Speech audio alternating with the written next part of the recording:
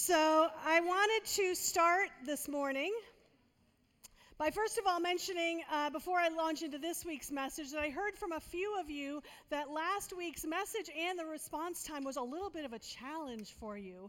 And I understand. If you weren't here last week, I talked about blind spots and how we all have blind spots. And I urged people, I gave everyone a bit of a challenge before we went into communion to potentially turn to their spouse or go to someone in the church and apologize for their blind spots.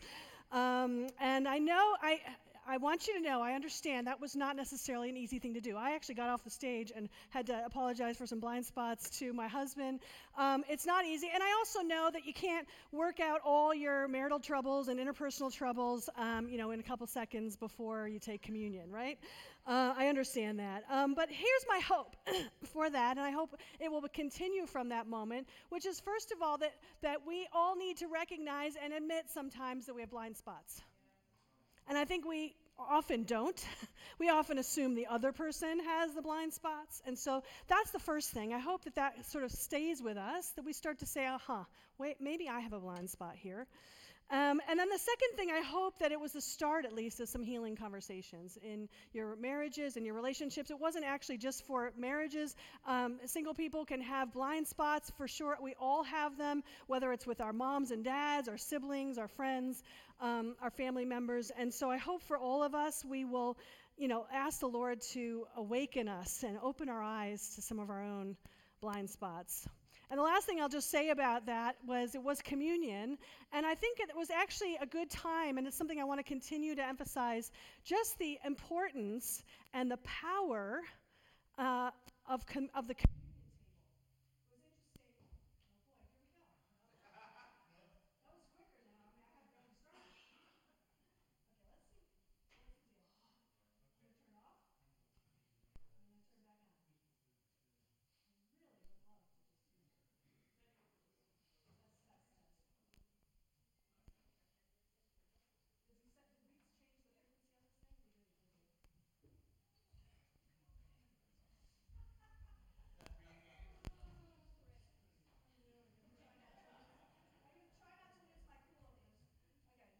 Did we change the frequency on this thing? We did. Try not to lose my coolness.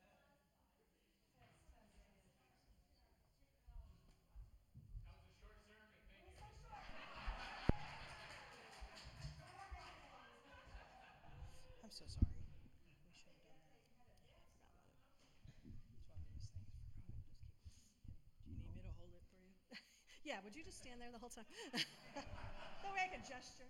Thank you. Okay. Whoops. Oh, there we go. Okay. Well, that's how it goes, right? Now at least we know this won't go out.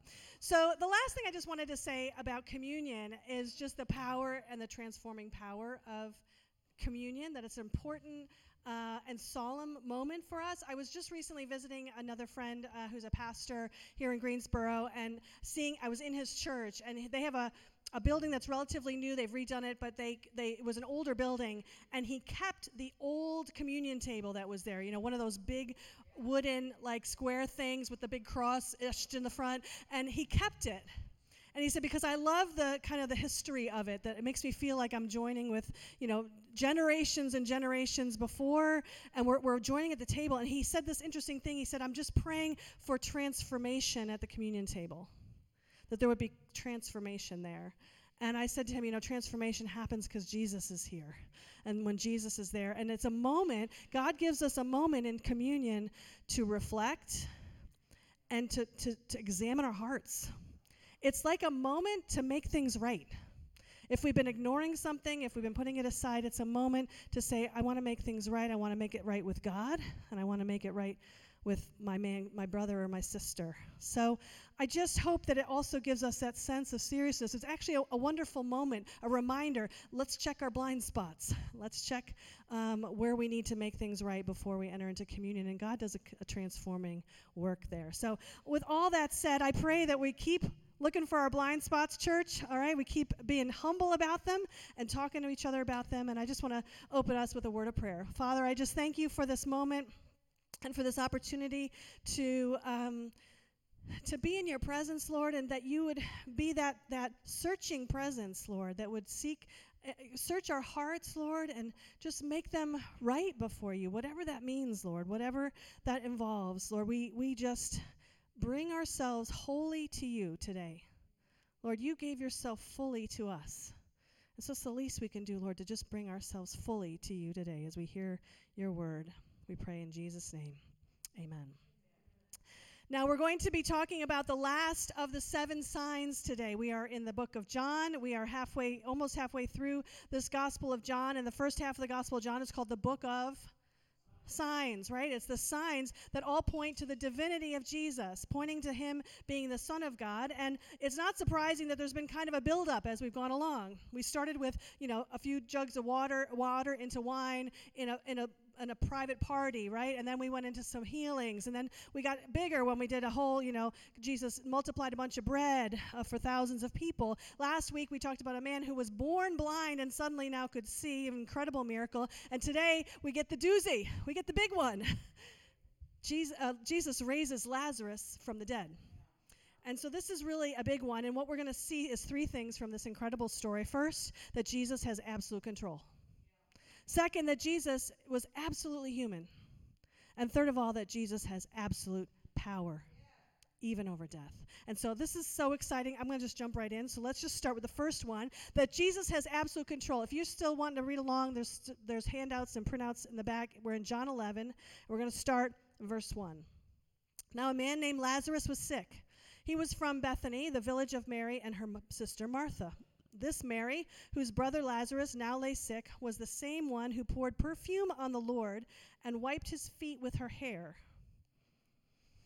So the sisters sent word to Jesus, "Lord, the one you love is sick." And when he heard this, Jesus said, "His sickness will not end in death. No, it is for God's glory that God's Son may be glorified through it." I hope you caught that. For God's glory. Wasn't the same thing said last week about the man born blind? It's for God's glory. The healings, the miracles, the signs are for God's glory, that he'd be lifted up. And so we go on. Now Jesus loved Martha and her sister and Lazarus. So when he heard that Lazarus was sick, he stayed where he was 2 more days. And then he said to his disciples, "Let us go back to Judea." "But Rabbi," they said, "a short while ago, the Jews there tried to stone you, and yet you're going back?" Now I'm going to skip ahead a few verses into verse 14. He told them plainly, "Lazarus is dead. And for your sake I'm glad I was not there so that you may believe. But let us go to him." And then Thomas, also known as Didymus, said to the rest of the disciples, "Let us all go that we may die with him." So it's a ton of things to say about this little passage. We haven't even got to the miracle yet, but so many things to say. But the foremost one in my mind is that Jesus is in absolute control of the situation. Did you notice that? I mean, the disciples at this point are seriously wondering about Jesus' sanity.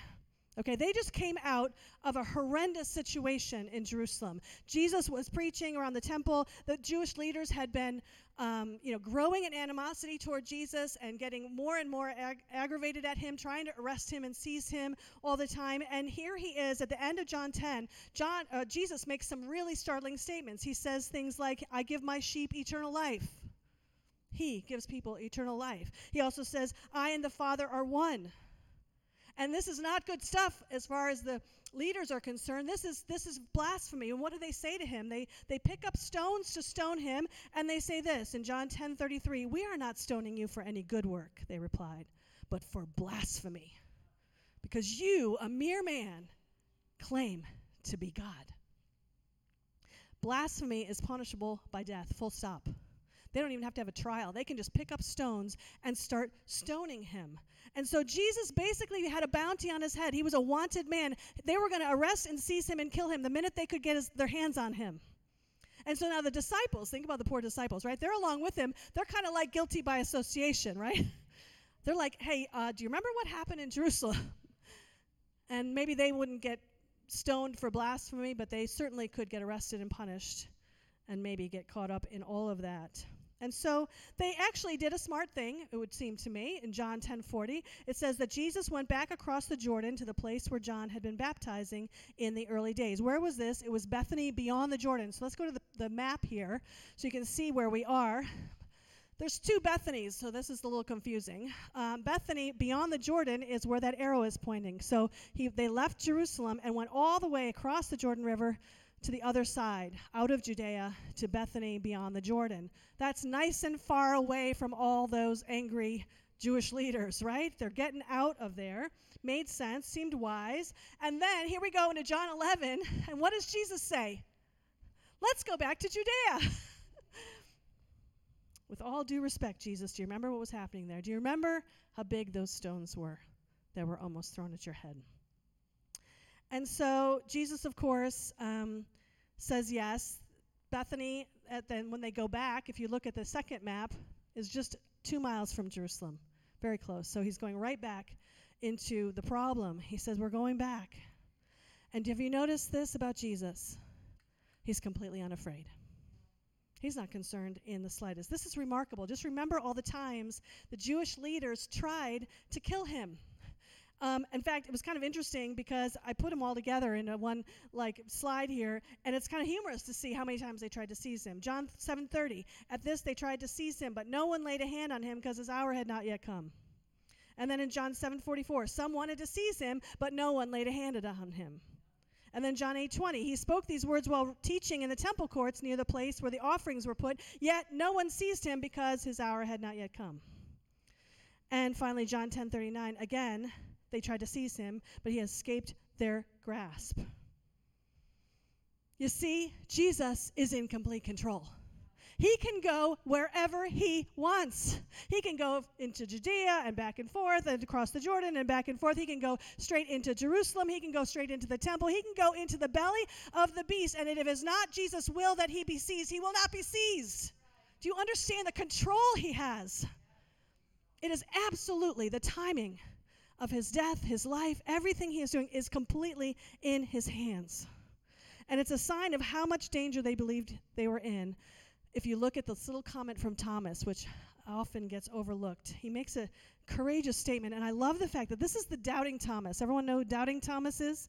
He's the one who, after the resurrection, said, I'm not going to believe that he was raised until I see his hands and his feet, and put my fingers in the holes. You know, he was the doubting. When we make fun of him, like we think he's a problem, I get it. I'd be like that, I think. But here he is, well before that, having such courage, knowing that they're walking to their death. He says to his fellow disciples, let us go also that we may die with him. They're assuming they're going to die. They're walking right into a war zone. They're walking right in front of the bullets. And we have to respect Thomas for that resolve. He is an example for any who are called to dangerous work for Jesus, which some are, to say, if we perish, but we follow Jesus. Wherever he leads me, even into dangerous waters, we're going to go. But here's the thing. Thomas didn't fully understand the full control of Jesus. He did not understand that Jesus can walk into enemy fire and not be hit by any bullets. You understand? He's a little bit like Neo. Does anybody watch The Matrix? Anybody know The Matrix? And you know Neo, he's got so much like reflex and power or whatever he's got. And so that, they do that thing where they slow-mo and this bullet comes at him and he slow-mos and he goes like this and the bullet, goes right by him. That's like Jesus, right? I mean, there's no bullet that will hit him that he has not ordained for it to be there. That's the control of our Savior. He is in complete control. So, there's a therefore here. Every one of these 3 facts about Jesus, I'm going to give you a therefore. And the therefore says, what does this mean to you and me here in 2022 in Greensboro, North Carolina? It means a lot. Jesus is in complete control, and therefore Jesus is in absolute control of our lives. He's in absolute control of everything in your life, and we can trust him. That's the truth. That's the therefore of this. This should deposit something in your heart right now. Are there things in your life when you're like, this just feels out of control? But Jesus is in control. He's taking care of things. He is in absolute control of every circumstance in your life. Think about all the circumstances you're worrying about, you're troubled about. He is in control of every circumstance. Say it for me. Jesus is in control. Say it. Let that resonate in your heart. When good times come, He's in control. He has given his blessings. He pours out all good things we know come from him. But even when bad things come, when hard times come, he's not going to let them take you down. He is walking with you in it. He is right there with you. He's not surprised by it. There's nothing about your troubles that surprise him right now. He didn't send them to you, but he's not surprised. God's not surprised by cancer. He's not surprised by marital troubles. He's not surprised by your financial troubles. He's not surprised by addictions or other problems. He's not surprised by that. Nothing about that surprises him. He is right there in it with you. What about your life right now is a circumstance that you say, I'm having a hard time trusting God with this. Once you say it in your heart, God's in control. He's in control. God is in control. And so we can entrust ourselves into his hands. We can walk into that situation and just rest in his presence. We can begin to listen for his voice. Say, Lord, direct me in this situation. I don't know what to do. I need the wisdom, like Mylene was talking about. I need wisdom for the situation. And I'm going to trust you, and I'm going to follow you, and I'm going to do what you're calling me to do, and I'm going to believe that you will take care of me, and you will take care of my loved ones however you want to, that you are good. This is a confession for our hearts right now, and he will never let us go. And we might not get the outcome that we hope for. And that's the truth of life, right? We may not get the solution that we were hoping for, but what God promises is peace. He promises his presence. Let me read to you from Philippians 4, 5-7. The Lord is near. Do not be anxious about everything. I want us to hear this in our hearts. Do not be anxious about anything, but in every situation. Somebody say every. Every situation. By prayer and petition with thanksgiving, present your requests to God, and the peace of God, which transcends all understanding, will guard your hearts and your minds in Christ Jesus. Let me say this. I think for most of us, this is a new and radical way of living, to live in total trust in Jesus in everything. We say it and we sing it. Then we go home and we see our checkbook, or we have the problem with our spouse, or we have whatever, and then all the worry sets in, right? We've forgotten how to just trust, to rest in his control over everything. I love that it's a little bit like a child taking their daddy's hand. I have a picture here. I just want you to see this picture. That child has not one single worry they're going to be hit by a car. Not one iota. They don't even understand the danger they're in. They're in more danger than they think, that child, right? But that child doesn't worry about any of it. Why? Because he's holding daddy's hand. And so he trusts him. And so I'm wondering this morning if there's any of us here that need to simply look up to their daddy and say, I trust you. Can I hold your hand through this situation? I trust you. And I just believe you're taking me through it. I don't see how. I don't even understand it. This child does not understand most of what's going on around them. They're too little. But their dad knows. And your dad knows what's going on in your life. Can we live like that with a childlike faith? Can you imagine what your life would be like if you could take hold of this in every situation? Amen? Amen. Amen. All right. We're going to go to the second one. The second thing we see about this in this miracle is that Jesus is also absolutely human. And so here, let's read it from John 11, starting in verse 17. It says, on his arrival, Jesus found that Lazarus had already been in the tomb for 4 days. Now Bethany was less than 2 miles from Jerusalem, and many Jews had come to Martha and Mary to comfort them in the loss of their brother. When Martha heard that Jesus was coming, she went out to meet him, but Mary stayed at home. Lord, Mary said to him, if you had been here, my brother would not have, Martha said to him, if you had been here, my brother would not have died, but I know that even now God will give you whatever you ask. Jesus said to her, your brother will rise again. Martha answered, I know he will rise again in the resurrection on the last day. And Jesus said to her, I am the resurrection and the life. The one who believes in me will live even though they die, and whoever lives by believing in me will never die. Do you believe this? There's that question. All through John. Do you believe this? Do you believe this? Yes, Lord, she replied. I believe that you are the Messiah, the Son of God, who is to come into the world. At this point, Martha goes to get Mary. I'm going to skip ahead to verse 32. When Mary reached the place where Jesus was and saw him, she fell at his feet and said, "Lord, if you had been here, my brother would not have died." And when Jesus saw her weeping, and the Jews who had come along with her also weeping, he was deeply moved in spirit and troubled. "Where have you laid him?" he said. "Come and see, Lord," they replied. Jesus wept. And then the Jews said, "See how he loved him." But some of them said, "Could not he who opened the eyes of the blind man have kept this man from dying?" Now, if you've been tracking with me through the book of John, you've been realizing that the whole point of the book of John and the signs that we show are to show the divinity of Jesus, right? That he has power over all things. He wasn't just a good man or a prophet, but he is the Son of God, God in the flesh on this earth. That's been the whole point. So it's very interesting that here John takes just a very slight detour to remind us of another important theological truth, which is that also Jesus was fully man. Fully man. Absolutely human. We see here a troubled spirit. We see emotion. We see tears. If any man in this room thinks it's not manly to cry, I ask you to take that up with Jesus. Because he's a man and he cried. He wept. He wasn't ashamed to show his emotion. And so we have this beautiful truth that we have a Savior who is both fully God and fully man. Only such a one could save us, mere humans, from our sin. Only such a one could be our Savior, could be our Lord. And so let's talk about his crying for a minute, because there's probably a question in some of your minds at least, which is a good question, which is, why in the world was he crying if he knew that a minute later he was going to raise him from the dead? Like, what's that all about? Did he not know till a second later he was going to do it, or what? Like, what's happening here? Clearly he knew he was going to raise Lazarus. He knew it before he even started traveling, right, to Bethany, so he knew he was going to do it. So he's not crying as over the fact he's never going to see Lazarus again. He knows that's not true. But we get a bit of a clue as to what's going on here with the words deeply moved.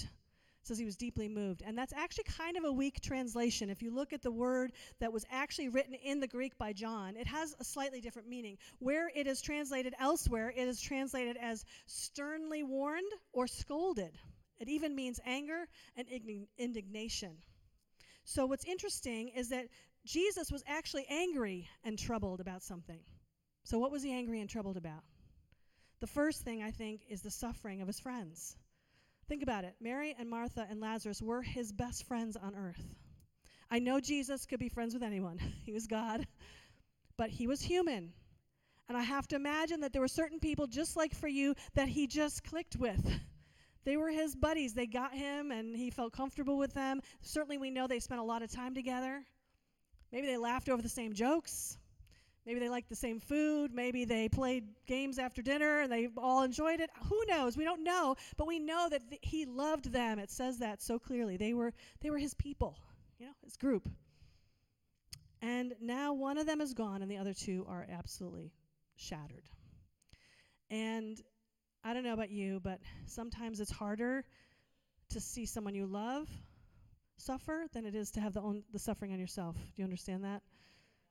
You say to them, I'd rather be the one suffering than to watch you, my loved one, my child, my husband, my mother, whatever, suffer. I'd rather be the one to suffer. And so I really believe that's what's going on here, that Jesus saw their pain, and he's feeling the pain of his friends as if it were his own, that he's weeping with them, that he is suffering with them, that he sees their pain, and it hurts him deep down inside. That's the kind of compassionate Savior we have. How cool is that? That he feels your pain all the way down. And so the other thing I think that he is angry and troubled about is the effects of sin and death on the world. Clearly, he is seeing right up front the effect of what Satan has done as he entered that first pair of people on the earth and caused sin to start its trail down through the ages, and all the pain and the suffering that has come as a result of that. And Jesus knows that more than anyone. He's the one who created the world in the first place, remember? So he's the creator. He created this world to be peaceful and good and full of life and love, and yet he's watching the enemy tear it down piece by piece by piece. I'd be angry too, and I'd be troubled. And so there's a righteous anger here. There's an outrage at what sin and death has done. And so Jesus broke down in tears. He wept over the sin and the brokenness of the world. He wept over the pain his loved ones were suffering and over the losses that are part of living just a human life. So that was why he cried. So we have a therefore coming. Therefore, what does it mean? If Jesus is absolutely human, therefore, he completely understands your humanity. He completely gets you. Okay, there's no one who gets you better. He gets everything about you. I sometimes think if he had been only divine, yes, I'm sure he could have understood what we were, but because he was human, he felt it with us. He really got it. It's like when you meet someone who has gone through the same suffering that you have, whether they've had the same kind of loss, like you get it. You look each other in the eyes and you say, I get it. He gets you. He gets exactly where you are, everything you're feeling. And I know we're in John, but I feel like the writer of Hebrews says this better than anybody, so I'm going to just read to you what it says here in Hebrews 4:14-16. Therefore, since we have a great high priest who has ascended into heaven, Jesus the Son of God, let us hold firmly to the faith we profess. For we do not have a high priest who is unable to sympathize with us or empathize with us in our weakness, but we have one who has been tempted in every way, just as we are, yet he did not sin. Let us then approach God's throne of grace with confidence, so that we may receive mercy and find grace to help us in our time of need. So that's the beauty of our faith, you guys. That's the beauty and the glory of our faith, that Jesus is the Son of God. He is completely divine, and he has all things in his hands, but at the same time, he was human, and so he can empathize with our weaknesses. He has felt it with us. He understands even our temptations. He has sorrowed. He's felt what we felt. So therefore, we can approach God's throne of grace with what? Confidence. With confidence. And what does it say we'll get? We're going to get grace and mercy to help us in our time of need. I don't know that there's any more beautiful passage in all of Scripture. It's right there for you. No matter where you are, what your need is, just approach the throne. Just go right up to Jesus. You don't have to go through any barriers. You don't have to go through anyone, any priests, any pastors. You just go to him and go grab his hand like that little child and sit on his lap, and he understands no matter what you're going through. He doesn't feel you're foolish for feeling the way you do. He's not looking down on you for your feelings. Whether you're strong or whether you're weak, he cries, he understands. So I'm just so thankful that we have that kind of Savior. I just want us to take a minute, just right where you are, and just say thank you. We did gratitude this morning, but thank you, God. That doesn't matter where we are, how messed up or how put together we are. But Jesus loves you. He is right here with you. He feels you. He gets you. Amen. Let's go to the third one, that Jesus has absolute power. Now we're finally going to get to the miracle. Let's get to the really, really good stuff. Here we go. The final sign of the book of signs in the book of John. John 11, starting on verse 38. It says, Jesus, once more deeply moved, came to the tomb. It was a cave with a stone laid across the entrance. Take away the stone, he said. But Lord, said Martha, the sister of the dead man, by this time there's a bad odor, for he has been there for 4 days. She still doesn't quite get what's going on, right? I mean, she believes that he can do anything, but she doesn't get what's about to happen. Jesus said, did I not tell you that if you believe, you will see the glory of God? It's a word for us. If you believe, you will see the glory of God. You don't get to see the glory of God before you believe. You got to believe first, and then you see the glory of God. It's interesting. It's hitting me right now. So they took away the stone. And Jesus looked up and said, Father, I thank you that you have heard me. I knew that you always hear me, but I said this for the benefit of the people standing here, that they may believe that you sent me. And when he had said this, Jesus called out in a loud voice, Lazarus, come out! And the dead man came out, his hands and feet wrapped with strips of linen and a cloth around his face. Jesus said to them, take off the grave clothes and let him go. And therefore many of the Jews who had come to visit Mary and had seen what Jesus did believed in him. They believed. A resurrection. We should know John, the writer, by now to know that he saved the best for last. He's been building up the signs to this one sign that proves that Jesus is God. Only God could do this thing. Only God could do this thing.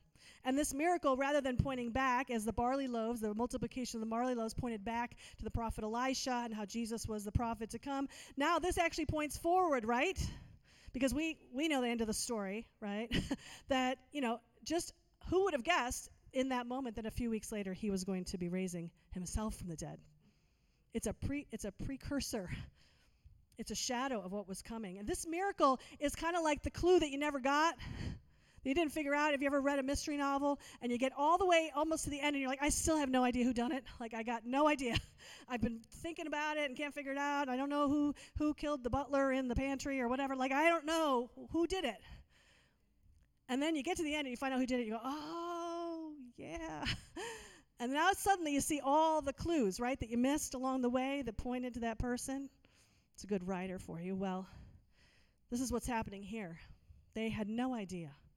But when Jesus was raised from the dead, then they knew. He was just warming up here with Lazarus. He was just getting it started, just giving them a little clue to what was about to happen. This is who Jesus is. He's a resurrection God. And this resurrection of Lazarus was just a shadow of what was to come. I love the way D.A. Carson, who has a beautiful, wonderful commentary on John, I love how he puts it when he talks about comparing the two, the raising of Lazarus, the raising of Jesus. He says this: readers cannot help but compare the resurrection of Lazarus with the resurrection of Jesus, after which the linen strips were still present, but neatly folded up by themselves, separate from the linen. Remember, Jesus folded everything up and put it to the side. The differences are a piece with the general New Testament witness to the uniqueness of Jesus' resurrection. Lazarus was called to a restoration of mortal life. Small wonder he groped blindly for the exit and needed to be released from the grave clothes that bound him. Jesus instead rose with what Paul calls a spiritual body, leaving the grave clothes behind, materializing in closed rooms. Those who hear Jesus shout on the last day will participate in his resurrection. The resurrection of Lazarus occurring before that of Jesus could only be a pale anticipation of what was yet to come. Amen? Amen. Amen. Lazarus was raised to his mortal life, but he still died some years later. But when we are raised to life with Jesus, we will live forever. There will be no death. There will be no crying. There will be no mourning, no sadness. He raises us up to life with him. Hallelujah.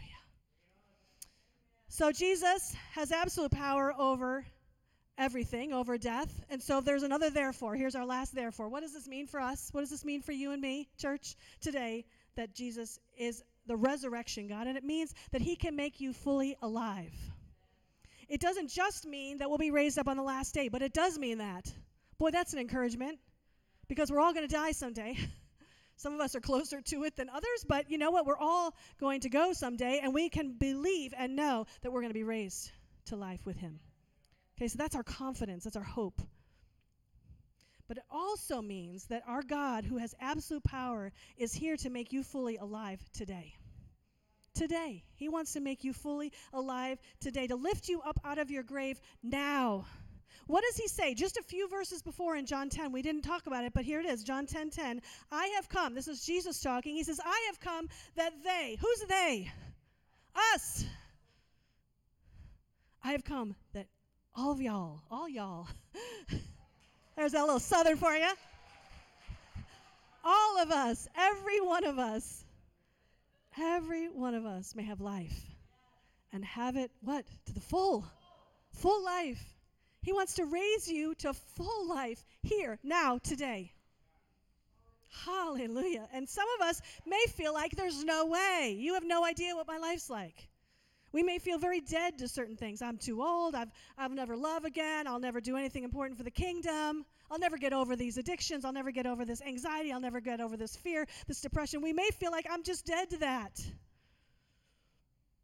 Maybe we think we're too far gone, got too many issues. It's too hard, God. Too old, too young. Not gifted enough, not important enough. Maybe we've lost one job after another. Maybe we've messed up one relationship after another. Maybe there's been problem after problem. We just can't get our finances straight. So many things we feel like, that's dead in me. It's gone. And I want to tell you this morning that Jesus wants to get you out of that grave. He wants to get you out of that grave. He wants to roll away the stone that is blocking you from the peace and the love and the life that he had planned for you, that he has planned for you right now. That's what he has for you. And so he just needs to roll away the stone. That's what he does. He rolls away the stone and he calls you out, and he's calling you out of that grave. He's calling you by name like he called Lazarus. He's saying, Marta, come out. He's saying, John, come out. Say, Andy, come out. Lisa, come out. He's calling us out of the grave, out of whatever is holding us back. He's calling us out so that we can begin to live life to the full. Amen. And so this should build your faith. This should build your faith that you have a God who has absolute power. You know, we got the triple threat here in Jesus. He's got complete control over time, circumstances, everything. He also has absolute humanity. So he understands you 100%. Your spouse might not really get you, but he gets you. Okay? Your best friend may not really get you, but Jesus gets you. Your mom may not get you, probably doesn't, but Jesus gets you. So he gets you. He has absolute humanity. And then third of all, he has absolute power over everything, over life and death and the grave. Anything that's holding you back, there is nothing he cannot do, nothing too hard for him. Let your faith be built up this morning, church. And so we're going to go into a time of ministry. I'm going to invite the team to come up. But as they do, I'm going to tell you one last story. Because when Jesus calls us out of the grave, the first time he calls us, it's to new life in him, right? It's to spiritual life. And that's a real thing. And he can do that for you today. You may feel like, I've never actually given my heart to Jesus, and I don't know what that means. You can go from death to life. And I got to watch this happen when I used to volunteer at the Hoving Home. It was a home for women with drug and alcohol problems. It was a residential home. They lived there.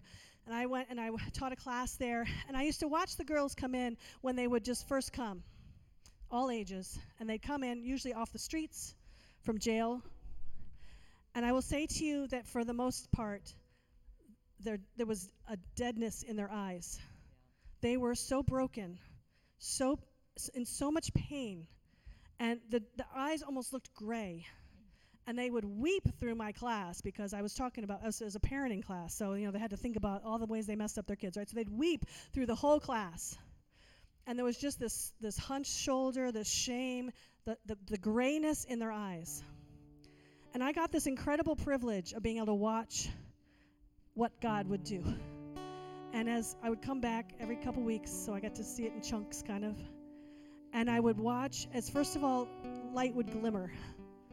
They'd start to sit up a little straighter, and there'd be a little bit more. They wouldn't cry the whole class long. They'd just cry for part of it. And then one day I would come, and it was like the light had come on. And their eyes changed, literally changed. And there was kind of a hopefulness, there was a joy in them. And I would say to them, what happened to you this week? And they'd say, I found Jesus. I gave my heart to Jesus. Yeah. That's what happened. And I saw it physically right in front of me. And their problems didn't go away. Oh no, they had lots of problems still to deal with. Okay, lots of problems.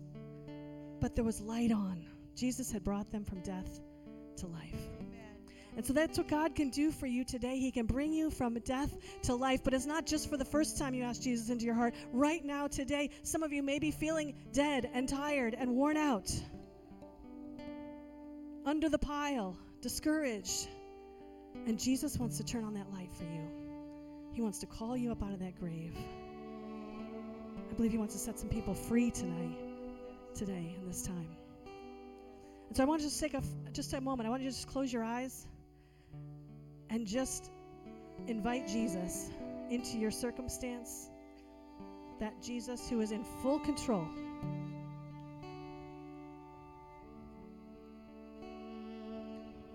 I want you to invite Jesus into your emotions, your feelings, the pain, the tears, the fears. Just bring them to him. Let him hold you, comfort you.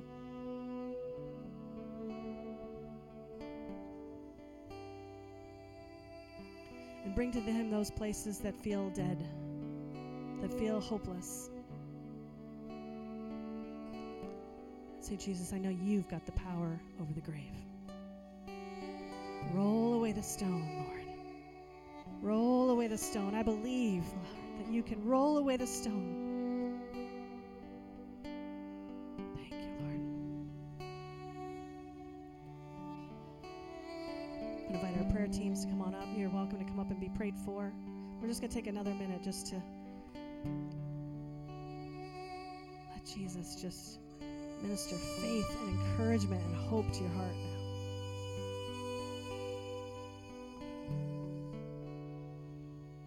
Freedom, Lord. Freedom. Freedom.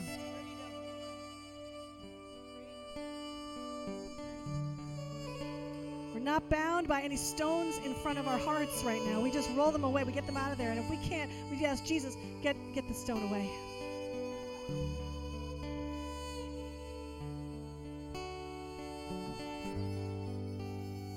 Start to confess in your heart, He is good. God is good. God is in control. God is all power.